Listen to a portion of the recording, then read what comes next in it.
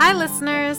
Thanks for tuning in to Our Right Stories, a podcast created and developed by the Just Right Scotland team with your host, Natalia. Today's episode is our part one of the intro into our 16 Days of Activism campaign against gender-based violence, which is a part of an annual international campaign that kicks off on November 25th, the International Day for Elimination of Violence Against Women, and runs up until Human Rights Day on December 10th. This year's call to action is to call on governments worldwide to invest in prevention to eradicate violence against women and girls. Our special guests, Lindsay and Jen, will talk about economic abuse and the work they both do at or with the Scottish Women's Rights Centre that provides help and support to women survivors of gender-based violence. Well, thank you so much for joining us on Our Right Stories. Today we have special guest Lindsay. Hi. And Jen. Hi there. Hi. And thank you for joining us on our Scottish Women's Rights Centre themed episode. So, Lindsay, can you tell us a little bit more about your role in the SWRC, or the Scottish Women's Rights Centre? Yeah, so I'm the Senior Associate Solicitor for the Scottish Women's Rights Centre. I'm the lead solicitor, so I manage the legal team within the Scottish Women's Rights Centre and provide advice, representation and information to women who experience gender-based violence in Scotland. So that's any form of abuse, sexual abuse, domestic abuse, coercive control, and we provide, on a kind of day-to-day, I would provide advice and representation to my clients. I would also staff our legal outreach, so helplines and surgeries, and I will also contribute to policy work, training, and our legal education, which is guides and blogs that we publish on our website. Yeah, that's such a wide range of services that you provide, and that all sounds amazing.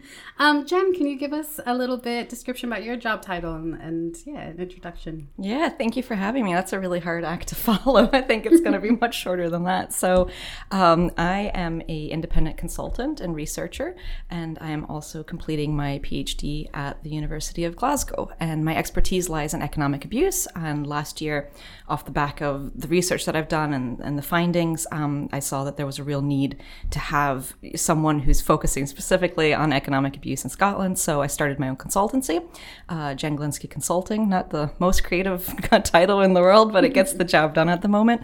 And through the consultancy, what I do is provide training, research, and strategy for third sector bodies as well as public sector bodies. And private sector as well around economic abuse. And that could be anything from delivering training to get people to understand what economic abuse is and how it takes place and the impact of it.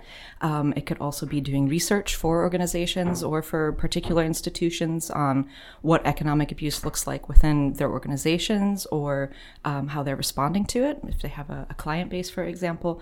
And like I said, also then providing strategy on how you can actually address this and respond to it effectively. Wow. I mean, I have so many questions, and I'm not going to pose them now because we're going to talk about it later. That's what we're here for, so yeah, go for it. Absolutely. And I mean, that sounds like such a great gap to fill as well in Scotland, and it sounds like such important work that you're doing. Can you tell us a little bit more about how your work kind of plays into collaboration with the Scottish Women's Rights Centre? Yeah, absolutely. So I approached SWRC a few years ago off of the back of my research findings, which my research dealt primarily with looking at economic abuse in Scotland, specifically looking at women who've experienced economic abuse and the support that they seek around it, if they're identifying it, and then also how support workers, anyone who would come in contact with a victim survivor, would identify and respond to economic abuse. And the findings very much highlighted that at the moment, it's really not something that anyone's identifying or looking for. And when they do, there's a very difficult way in terms of responding. There's very few responses. So I've, been following the work of the SWRC since it started. I was at the launch event when it first came into being. And I just thought it was a great place to bring this topic up, especially because some of the staff within SWRC helped inform some of the research as well. And it was very apparent that, they knew economic abuse was happening. And just to see what can we actually do. And the first step for that was a collaborative piece of work where we looked at producing an information sheet around economic abuse to highlight, what the definition of it is, how it manifests, what the consequences are, and how to respond to it. But more specifically, given the remit of the SWRC, what women who are seeking support from the organization, what they can actually do and next steps and who they can look to for support. Yeah. So, the term economic abuse used quite a bit. Can you give like a brief definition of what that looks like? Yeah. So economic abuse, it's interesting because we've known about it for such a long time. It first came about in the 1980s. I say that a long time when I'm an 80s baby. So there we go. And women were saying, yes, there are all these other forms of domestic abuse, the physical violence that we know about, the sexual violence. However, there's also economic abuse. And it's not until sort of the early 2000s, 2008, where we're actually seeing an academic definition that's been brought about. And that academic definition very much says that, economic abuse is the restriction, the exploitation, or the sabotage of your economic resources. And I'll just go there because I know you're going to ask me, well, what's the difference between financial and economic abuse? And people use them interchangeably. And when I look to that, that academic definition, the economic resources, that's kind of your hint. So financial abuse, people love using it. I think it's easier to just throw out there. I know financial institutions use it, but that just pertains to money. So that just pertains to your finances. However, with economic abuse, what we're trying to highlight is the fact that it's all of your economic resources. It's your partner or your former partner who controls them, restricts them, can exploit them. So things like your housing, a really, really big, huge economic resource, your transport, anything that you need to survive and to thrive that can be exploited and used. That's economic abuse. And financial abuse is just one form of economic abuse. Wow. When I think about abuse and the different forms of abuse, I never knew that there was terms that kind of laid this out a little bit more. And I'm kind of curious, does having an actual definition of what this means make it a little bit better for accountability or to be able to kind of raise this in a legal sense? Absolutely. And that's why, the second collaboration with SWRC was so important, because at the moment, we do not have a definition for economic abuse in Scotland. So even though it is, de facto included in the Domestic Abuse Act, the Scotland Act, it is included in it, but at no point does it ever appear in policy or in guidance or anywhere else. Even with the Police Scotland and the Fiscal's joint statement or their joint protocol, it mentions the different forms of domestic abuse, including financial abuse. But at no point in that guidance is there a definition. Mm-hmm. At no point is there anything outlining what forms this could take and what to be looking for. But more importantly, in terms of the law, how to evidence it, how to show, bring evidence or perhaps collect evidence if it's safe for you to do so, to then try to redress and try to counterbalance what has happened. So with this definition missing at the moment, that's why I've been quite passionate about delivering training and trying to get it more into public awareness, because it's happening and practitioners and support workers know it's happening. Victim survivors know it's happening. But at the moment, we don't have the language to describe specifically what it is. And at the moment where it falls is just sort of, the financial aspect of not having enough money or experiencing continued economic hardship after leaving an abusive partner is just seen as par for the course. And that's where my work is coming in. And that's where the collaboration with SWRC is so important, because it's showing actually this isn't just a consequence of experiencing domestic abuse. It's a specific form of abuse that is perpetrated in order to get this exact outcome. Wow. Yeah, so it sounds like there's a lot of work to be done in Scotland, at least to get this recognized in a legal sense. And I like that you said that it's already kind of under the general kind of guidance for abuse, right? Mm-hmm. And I kind of want to bring you in on this, Lindsay, as well. I know SWRC provides free legal information, advice, and representation and advocacy support to women in Scotland affected by violence and abuse, including domestic abuse. We've heard what economic abuse is. Can you kind of make a clear difference about what domestic abuse is and potentially give some examples of this as well? Yeah, of course. So economic abuse is a form of domestic abuse. And domestic abuse more widely is a pattern of behaviour, a pattern of controlling behaviour, coercive behaviour. It's physical violence, it can be sexual violence, and it can be threatening behaviour, degrading. So it's a wide-ranging kind of term that encompasses a lot of behaviours that women experience from their abusive partners, and certainly economic abuse comes under that. Typically, domestic abuse has been seen as physical abuse or sexual abuse, and it's quite a narrow kind of definition. But we know and we hear from women the wide-ranging effects that they're experiencing when they're experiencing domestic abuse. And the Domestic Abuse Scotland Act, which was introduced in 2019 and came into law in 2019, that really encompassed what domestic abuse is in terms of it not just being physical abuse or sexual abuse. Of course it is and can be physical or sexual abuse, but recognised really that the majority of women are also experiencing or on their own experiencing coercive controlling behaviour. And prior to the Domestic Abuse Scotland Act, in Scotland there was no offence or criminal offence of coercive controlling behaviour. They had standalone offences of physical abuse, so physical assaults.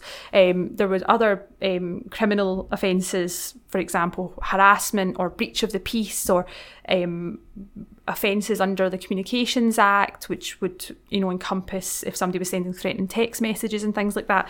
But it was very bitty. There was lots of different pieces of legislation, but nothing that really encompassed or covered psychological abuse or coercive controlling behaviour. So the Domestic Abuse Scotland Act 2018 really brought that into the forefront, that domestic abuse is wider than just physical abuse or sexual abuse. And I suppose in terms of real examples of that, the domestic abuse and coercive controlling behaviour, you would be thinking about, for example, the isolation of somebody. So somebody being isolated from their friends or their family, not being allowed to socialise, or restricting that socialising, restricting their access to their phone or who they're allowed to contact. It can also be stopping them from working, or stopping or directing where they work or who they work with, and thinking about economic abuse, it's, for example, stopping, not providing somebody with money, not providing them with resources, food, or to buy new clothes when they need it. It can be kind of wide-ranging in that way, and it also includes, general threatening or controlling behaviours, or degrading somebody, humiliating somebody, putting them down continually. So it really depends on the individual's experience, and domestic abuse for each individual will probably look quite different, but the theme of what they're experiencing and really at the heart of what they're experiencing is domestic abuse, and is that experience of domestic abuse. I think those are all really important things that you highlight, and I think as well, saying that domestic abuse in my head is like an umbrella, right? And underneath it is so many different ways that you can experience it, but also at the same time experience these things.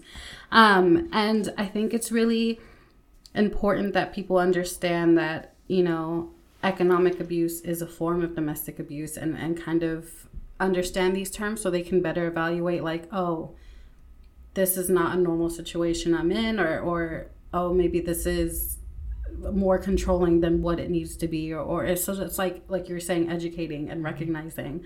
And you both did mention that you're working on a worksheet and more information and resources for people to access. Could either of you, whichever one of you wants to come in on this question, give us a little bit more details on that work?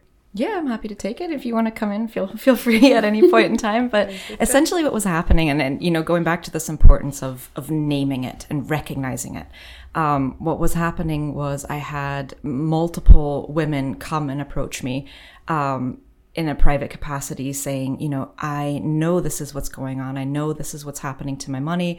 I know this is what's happening to my business. This is my partner or my ex-partner who's doing this. And I've gone to the police and I've tried reporting it as a form of domestic abuse. It was my understanding that, you know, under our new Domestic Abuse Act, this would be included. And the problem being that the responses were inconsistent or that they did not identify it as a form of abuse. So responses were more, you know, that's a private matter. It's a criminal matter. And oftentimes, because as we've said, you know, financial abuse is a large form of economic abuse, a large part of it. Have you spoken to your bank? You know, if you're looking for remedies or redress, you know, this isn't really something that the police would deal with. So that's something you need to go and speak to your bank about.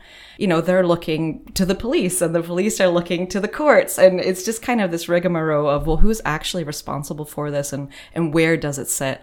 But basically what women were saying were, I have started to identify this. I know this is what this is. The consequences are devastating. You know, serious financial and economic hardship, not being able to, you know, access safe and affordable housing, not being able to feed your children. If you are working and perhaps don't qualify for benefits, you know, having to pay off the debt that usually accumulates as a result of economic abuse, it can have lifelong consequences for women. And they're starting to identify it, but looking for an outlet, looking for the person or the body or the institution, whoever, who is responsible for actually doing something about it. So we're at that point now where thankfully the word is getting out a little bit more of this is a form of abuse. It is a pattern of power and control. And they're absolutely right. Under the new legislation, it is covered. It is included in it. But who's responsible for it? So that's, again, where I turn to Lindsay and just saying, you know, is there something here? I can't see any guidance on, you know, how does economic abuse fit within our new legislation here in Scotland? Is it covered in it? You know, what are the responsibilities under it? And again, going back to that thing, I don't like talking about it, but that evidencing of it, because obviously if you were to take a criminal case, we would be looking for evidence, right? So where's this information now that women are, or victim survivors are starting to identify this, but seemingly can't turn anywhere to get more information about how it fits within our legislation?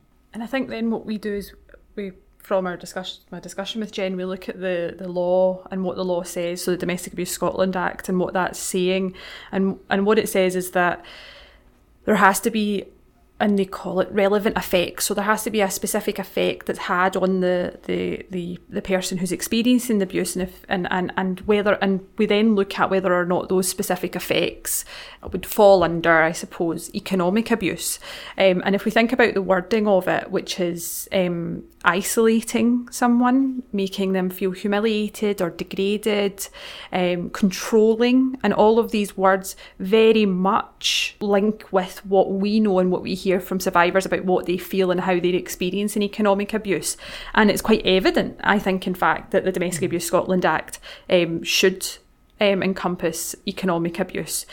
So what we kind of wanted to do in terms of this resource was to raise awareness for survivors so that survivors can recognise perhaps if they're experiencing economic abuse, and then to hopefully make some recommendations in terms of how anybody that's dealing with somebody who's experiencing economic abuse, so that could be support workers or it could be the police or the Crown Office, in terms of how that should be relayed to whoever needs to know in terms of taking action, and also to try and show how you can evidence the economic abuse, because we know and we hear and we know from the statistics, in terms of how domestic abuse and economic abuse are reported and prosecuted, that domestic abuse it's a difficult thing to evidence generally. It happens mostly behind closed doors. Quite often, as I've been saying, people are isolated from their friends and their family, so they don't perhaps have people that have seen or hear what's going on. So it can be really difficult to evidence, and economic abuse is a very specific form of abuse, and again can be really difficult to evidence. So we had a good think about how you could do that, and the different ways that you know we've thought about are keeping a record of your bank statements, trying to see if there's anything in your financial records that evidences it, but also friends and family, if they have been witnesses, for example, to the aftermath, or you have disclosed to them, or they have perhaps seen anything, and also any other evidence. It's about thinking out of the box, I would say. So what we find quite often when we're hearing of women's experiences of dealing with the police is that it's a difficult thing to evidence, and with resources of Police Scotland and issues around that, obviously there isn't a lot of resources in terms of investigating into people's personal records and their financial records and things like that. So so it's about women, for example, if they're able to and it's safe to do it, to try and get their personal records to show, and also just whether or not there are any text messages, voicemails, social media, things like that. So there's a wide-ranging kind of array of evidence that potentially could be available, but it's about people knowing what evidence they need to keep, they need to record, and about knowing what they need to give to the police or give to their support workers or whoever it is that they're trying to get support from, and about I would say thinking out the box and taking proactive action in terms of thinking about how can we evidence this economic abuse. I mean, it's quite obvious in most situations that it's happening, but it's about how to evidence that. But we're also aware that economic abuse can play out in different ways. So it can play out, for example, through the civil justice system. So through court actions, quite often through divorce actions, where a perpetrator will continue abuse through that process. At the end of a relationship, it's quite often the escalation point in terms of domestic abuse. And it's the only way that a perpetrator has to continue to control somebody is, for example, through their child contact with their child, or through delaying and prolonging divorce proceedings, which are very expensive. At the moment in Scotland, there's a real legal aid crisis. There's an issue with accessing legal aid, and so women are quite often having to either self-represent or find a way to pay for their own legal representation. And a divorce action, if it can't be settled at an early stage, is extremely expensive, and perpetrators use that to continue the abuse. So they use that court process, refusing to negotiate, refusing to settle, to continue that. And it can be through legal fees, but it could also be through delaying the settlement of the court action, which then causes your house to fall into arrears. It leads to repossession, for example, and fears of that, or concerns about who's paying the mortgage, who's paying the council tax, all of these kinds of questions, which are significantly concerning, and cause women significant fear and anxiety for their future and the future of their children in lots of situations.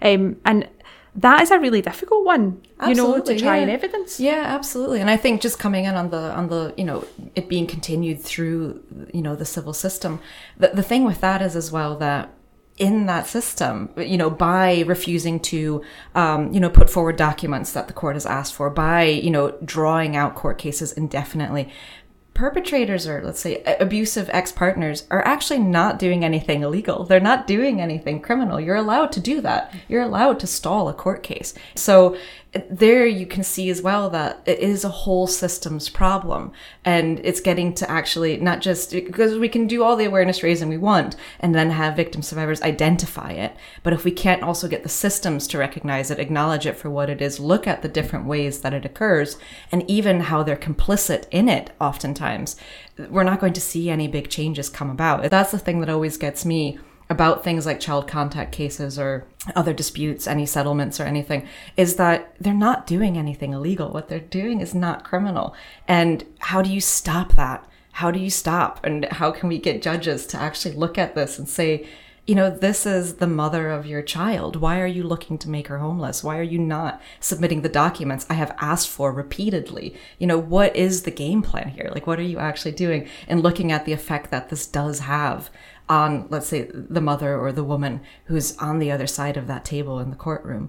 So they're really quite powerful examples, and they're things that, and that's the big thing to come away from my research as well, how institutions are complicit in continuing this. And it all goes back to, I mean, women's inequality in society in general, and specifically women's economic inequality. And that is one thing that's at the heart of all of this. What are the stats on lone mothers and on lone parents? They're predominantly women, overwhelmingly women, in fact. And we know that the children overwhelmingly are living in poverty in Scotland right now. But no one goes, wow, let's connect the dots. Let's see what's going on here. So court cases and yeah, the way that it is perpetrated is a really serious issue. And it's something that does, again, when we think about, you know, coercive and controlling behavior, that fear, even the fear of having to go to court indefinitely, you know, it affects your job. You get court notices at a moment's notice. So that's you having to tell your employer, again, that you can't come into work that day. You don't know if it's going to settle this week, next month, or in 3 years' time. Keeping that up, the emotional exhaustion, and like Lindsay said, like sometimes you have to represent yourself. I couldn't do that. You know, people go to university, people get qualified to do that. To expect someone to have to do that or pay out of pocket, when what we're seeing on the other side is that abusive partners manage to really take advantage and exploit the systems. But I'm kind of curious, you talk a lot about your research, and I know that you have the post-separation economic abuse wheel. It's a mouthful, isn't it? Yeah. I mean, but sorry. No.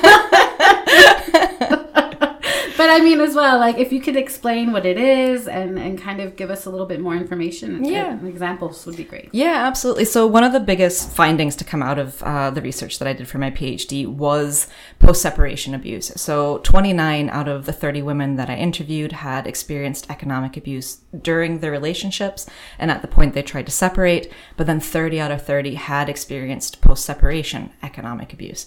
And it struck me that all of them tried to then bring the conversation in the interviews back to this post-separation abuse. And we have this idea still in society, I don't know when we're ever going to get rid of it, but that when you leave, the abuse ends. So if the relationship ends, the abuse ends. And it's simply not true. The abuse ends when the perpetrator wants the abuse to end.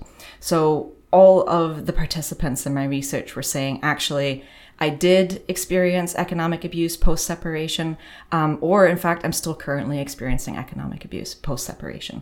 And the examples that they were given all around. Again, if you're familiar with the Duluth Power and Control wheel, it's this wheel and it has 8 spokes in it. It's a visual representation of the different forms of domestic abuse. So the emotional abuse, the psychological abuse, economic abuse actually features in it. So again, this research was developed in, I think, the mid-'80s. So economic abuse was already there. Also how you can, continue to abuse someone through children and, keeping that going for things like child contact, like we've already mentioned. So what I then did was go to Duluth to ask permission to adapt the wheel and say, I think I've really got something here where all of these women are saying this continues after I have separated and no one's looking for it. So it was really interesting because I felt like during the relationships, they didn't perhaps identify the abuse, the economic abuse. And it goes back to all these stereotypes and stigmas we have around money, right? They didn't identify it as readily, but after the separation, that's where they went, actually, the only thing he's doing is controlling me through money still and economic resources. And I thought that was quite powerful. So I adapted the wheel with Duluth's permission in order to kind of adjust the spokes, the different sections of the wheel to demonstrate how perpetrators, so abusive partners, were able to continue economic abuse post-separation. And the only bits that I changed in the wheel are the bottom 3 spokes where I looked at how financial institutions do this. I also looked at how the perpetrators are able to manipulate institutions, and then also through court processes and legal processes. Those are the changes to the original wheel. Everything else has stayed the same, such as through harassments and threats, other forms of economic abuse, the use of children, intimidation, and shaming and degrading treatment. So what women were saying was actually, and it checks out with all the literature that we have at the moment that just shows actually post-separation economic abuse, it continues, it can start or it can escalate post-separation. And it all comes down to the fact that you do not require that physical proximity to perpetrate it. So for example, Lindsay's already covered the court thing. So keeping, just vexatious litigation, keeping you in court indefinitely, really depleting whatever resources you might have left in order to bring court action against you. Using children, oftentimes perpetrators, abusive ex-partners refuse to pay child maintenance. They'll either pay child maintenance late, pay very little of it, not pay it at all. Sometimes it comes, sometimes it doesn't. Again, if you're trying to think about how you manage financially when you're expecting that payment and then it doesn't come, there might go the school, the uniforms for that year. There might go essentials that you were hoping for because you're relying on that money. Along with that, something that happens quite often is abusive messaging when the amounts are sent. So a really interesting way to again have this power and control, and that's why I said financial institutions have some responsibility as well, is making payments, making them over, your mobile phone through your banking app, and then including abusive messaging. I've seen people send across 1p at a time with a letter each time to then spell out an abusive message. So again, there's your evidence. Banks hold that, right? You can say, look, they're supposed to pay me whatever the amount is this month. That was court agreed. This is what I'm getting instead. But again, one thing, and we need to bring this up over and over again, it is fundamentally related to safety, how you respond to that. Some victim survivors choose not to pursue for child maintenance. Some do. Some will go to the police. Some will report it. And others just feel, what? I'm not getting it. I am struggling massively. The children are not getting what they deserve. However, the person's out of our life. We're just going to keep that as it is. Other examples were doing, damages to property. So that could be to your housing, so that then you're responsible for making these payments, intimidating and threatening you outside of your housing, slashing your tires on your car. So that means you can't get into work. You can't drop the kids off at school if you have children. Examples such as that, but the really powerful ones were really around, how perpetrators manage to manipulate institutions and systems and processes. So, for example, making yourself purposely unemployed so that you do not owe child maintenance, or get the amount of child maintenance reduced in order to see, what the effect then is on the family who's not receiving it. Other things are actually fraudulent, but what the wheel does is to capture them, I think, in a very succinct way. Of course, it won't be representative of every single person's experience. I think, as we've made clear, this form of abuse, and any form of abuse really, is tailored to the person, but it can happen to anyone. And what I tried to do with the wheel is just make sure that it included as many examples as possible. But of course, it's a one-page resource. You can only include so many. So hopefully it does resonate with victim survivors. And I don't know, hopefully more adjustments can be made in the future to include other forms as we go, and people have this awareness of what it is and how it's taking place. Yeah, I think putting it in like a visual like that is really accessible as well, because you're able to kind of make the dots and fully realize that it is a wheel. Like they all encompass each other. Yeah. No, so I think that's just amazing and super helpful to even if it's one pager. I think having that condensed and like really simple kind of language around it absolutely is so important. And I've had women approach me and say, I'm currently involved in a legal dispute, and I took your wheel in and I highlighted each section that applied to me and I showed it to my solicitor, and I said, this is what's happening, and where are you on this? Where are you in stopping this? That it doesn't escalate any further. And what is the end game? Like, is it for me to be homeless? Is it for me and my children to be on the street? Because here are all the forms. So I think it can be a quite powerful tool in that way, to have that visual and, not have to bring in a 15-page document or something. It's not very useful.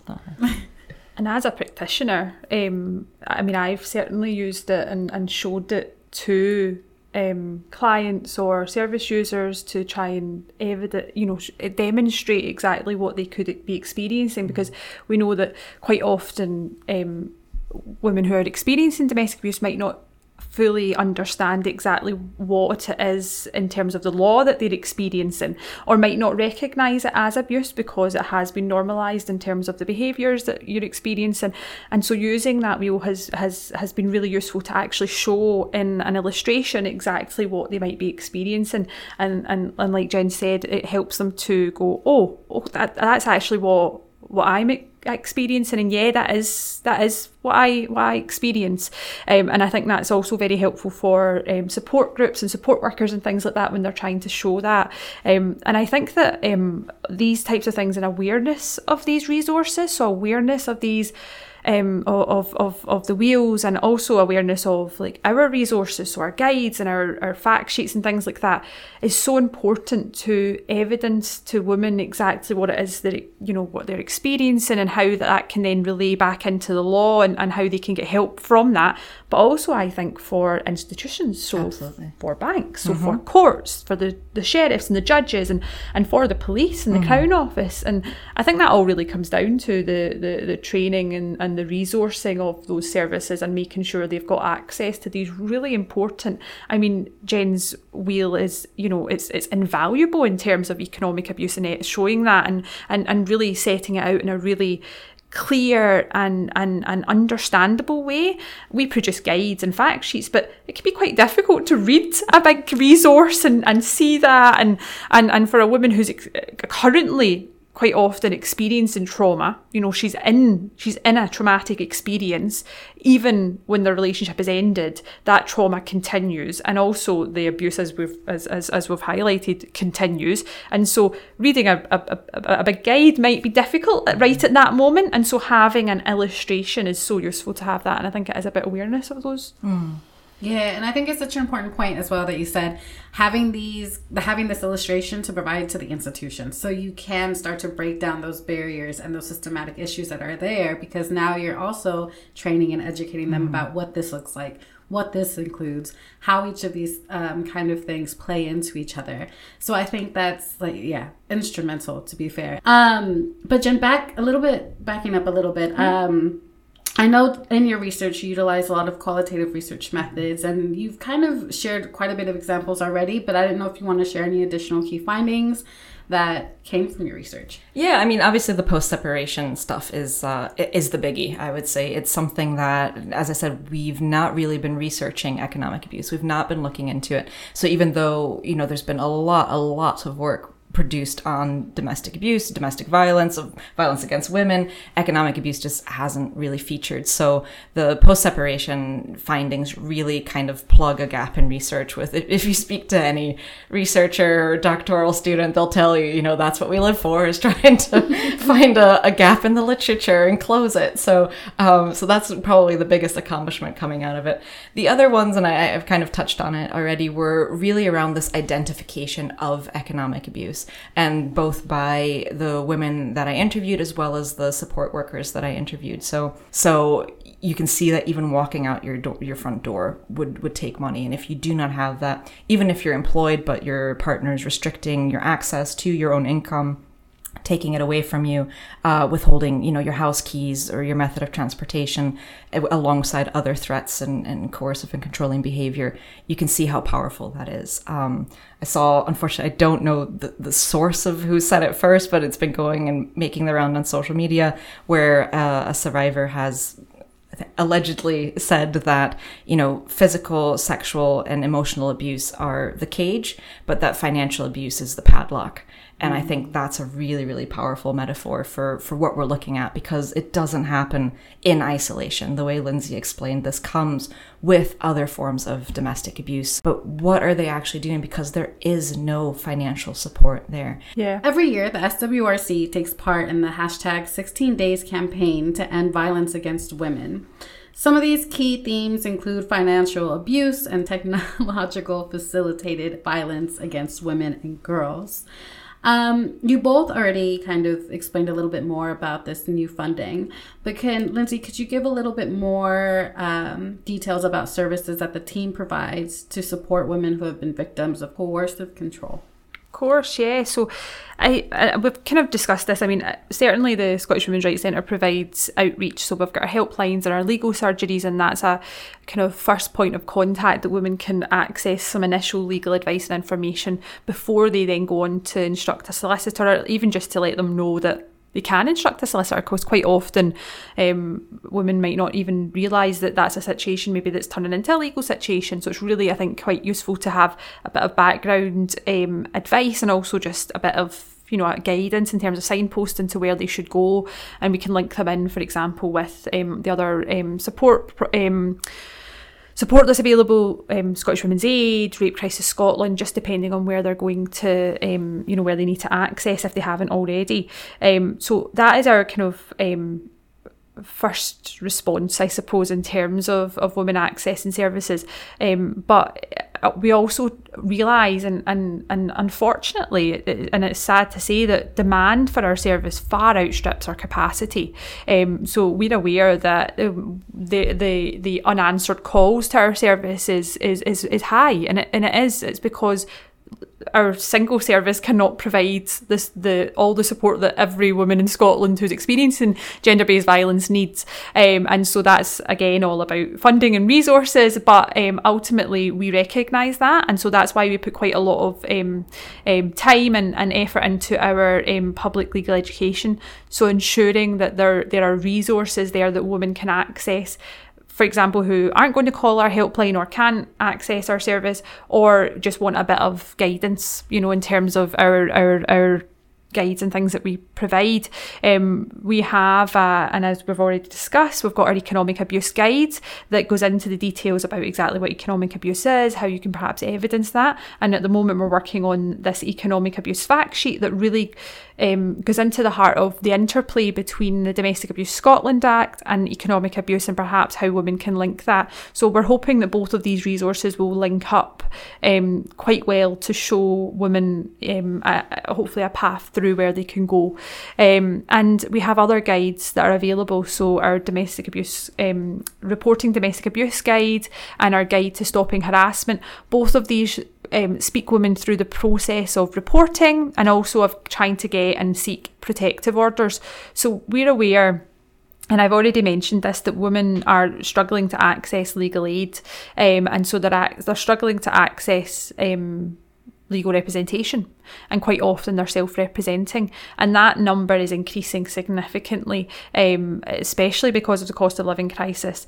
It's compounding it, and it's becoming worse, and so we know there's a need to have these resources available, and to really focus on that, and to work on women who are help women who are self-representing and try to speak them through that.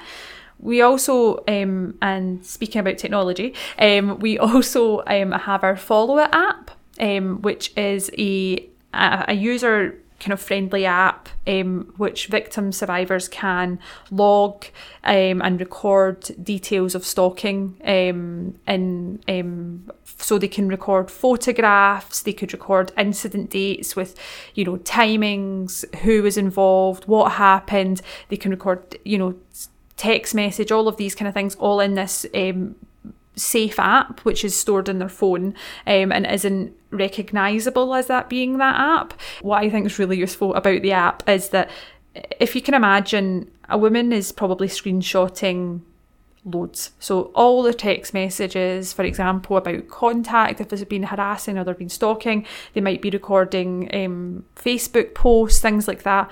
Those are all ultimately just sitting in your gallery in your phone, or they're sitting, in a text message reel, and they're just there. It's re-traumatizing.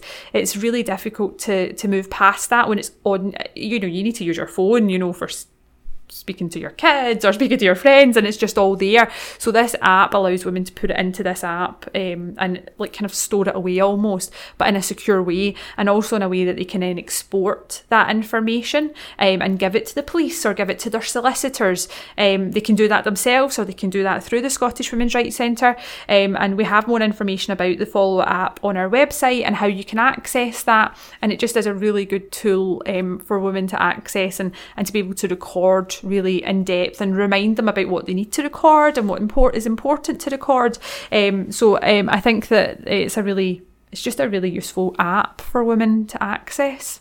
Yeah, that's super cool. And I mean, as we're having this conversation as well about economic abuse and needing to save bank statements and needing to save all this stuff, and as well, like in my mind, I'm like, I want to save this in a secure place where if for some reason the perpetrator ends up getting my phone, they're not able to access what I'm saving, what I have, basically. And I think that's so important. That's so important. And I'm so glad that that's actually a thing. So one of the main calls to action from the 16 Days campaign to end violence against women is asking governments worldwide to invest in prevention to eradicate violence against women and girls. Either one of you, if you want to come in, what does this mean for us, JRS, Lindsay, and then Jen, what does this also mean in terms of like your research and the work that you're doing? So we have been speaking about this quite a bit, and in terms of that there needs to be investment in the eradication of violence against women and girls, and that's something that it's in our international treaties, so it's really clear that we as a state and as a country require to ensure that we are working towards the eradication of violence against women and girls. And to really do that, there has to be investment and funding and resources that are put into that to allow that to be realised and to see that happening. Certainly, we've talked about the need for investment in institutions that are dealing with gender-based violence and responding to it. So investment in support organisations, in law centres, and into the institutions like the police and things like that in terms of their administration of justice in relation to gender-based violence. That is all essential, and it's something that has been well known, and it hasn't changed because of the cost of living crisis or a COVID-19 pandemic or anything like that. It's just something that needs to happen, and it's essential and it's fundamental to ensuring that services can efficiently run and do what actually make a difference to women. But I think that something that is really important just now, and as a lawyer, it's very important to highlight, is the legal aid crisis and the issue that we're having around women being able to access justice. So we hear on our helplines and our legal surgeries from women who are contacting anywhere between kind of 30 to 50 solicitors. I've even heard of somebody contacting 100 solicitors and being told that none of them are taking on legal aid work and that can't take on their case. And that is something that we're hearing across the sector. Everybody who's working with women who have experienced gender-based violence is reporting that women are really struggling to access legal aid. And we are aware that solicitors aren't taking on legal aid because it is not a viable option. It's not a viable income stream just now for them. They too are experiencing the cost of living crisis. It's affecting their businesses. And so it's not a viable income stream. And especially so in the cases that we're speaking of. So really there needs to be a full review of the legal aid system in terms of how that is administered at the moment. And that is something that I am aware solicitors are calling for. I'm aware that our regulators are calling for, and it's something that's really important. But there also has to be some interim measures that are put in place. A review of the legal aid system is going to take a long time, so there needs to be some interim increases and really thoughts about that in terms of how the most vulnerable in society can access justice, and making sure that people aren't either having to self-represent, which causes significant issues in terms of them being able to portray their case, making sure that they are accessing justice and making sure that things are fair in that process, or are deciding that they're not going to deal with it and allowing the perpetrator to, let's say, win, because they can't afford it, they can't afford to pay a solicitor, and they perhaps just can't do it themselves, or they don't have the energy at this point to do it themselves. So it's really, really important, I think, in terms of investing in the legal aid system and investing in women's access to justice. It's all fair and well to create new laws and create new opportunities for women to access justice, but if they can't actually do that by accessing a solicitor, then it really minimises the impact that the new legislations and protections for women can have. So I think it's really important that there's investment in legal aid. And I mean, along with that as well goes, this legal aid and the need for legal aid doesn't occur in a vacuum. Like, what is it? If we're talking about prevention, fundamentally, we need to go back and find out why and what's happened for women that, you know, that need legal aid. And it just goes back to, again, looking at the very structures in society that are currently and constantly, you know, reproducing gender inequality. But what are we actually doing about them? What are we doing about unpaid care work? What are we doing about the demands that are placed on women's lives? And yeah, going back to those sources as well. So it's just one thing, right? Like, absolutely, we need to increase the access to justice, and we need to ask the questions as to why access to justice is necessary in the first place. But that's probably a whole nother podcast. So yeah, I mean, for me personally, I think the answer is probably obvious in terms of what I'd like to see from prevention, and it is this increased awareness in economic abuse. One of the things that research is consistently showing us around economic abuse is that it is often the first form of abuse that's perpetrated alongside emotional and psychological abuse. So again, they're always very closely interwoven. It doesn't just happen in isolation, but there's real potential that if we as a society do come to understand, identify, and want to respond to economic abuse, that we could actually stop further escalation of abuse and further forms of abuse. So I think there's something very serious there about prevention. Being able to identify that very, very early on, I think, is key for prevention. Maybe not, of course, entirely preventing violence against women. I don't know if, you know, don't want to sound down, but if we'll ever really get there, but certainly, you know, being able to minimize it as much as possible and save as many women's lives from this as we can. I think economics play a very, very powerful role in that. Thank you both to Lindsay and Jen for explaining what economic abuse is, explaining the complexities of the post-separation economic abuse wheel, highlighting the systemic barriers that victims survivors face, and also provide more information of the launch of resources throughout this campaign that will help support survivors of gender-based violence. Make sure to double check our show notes to links for more information about what was mentioned in this podcast, as well as following our social media to keep an eye on the campaign, as we will be releasing more resources leading up to Human Rights Day. And like always, listeners, don't forget to like, comment, and share this podcast. Don't forget that you can always listen back to our episodes on Podbean website, podcast streaming services, and social media pages. And we'll catch you next time.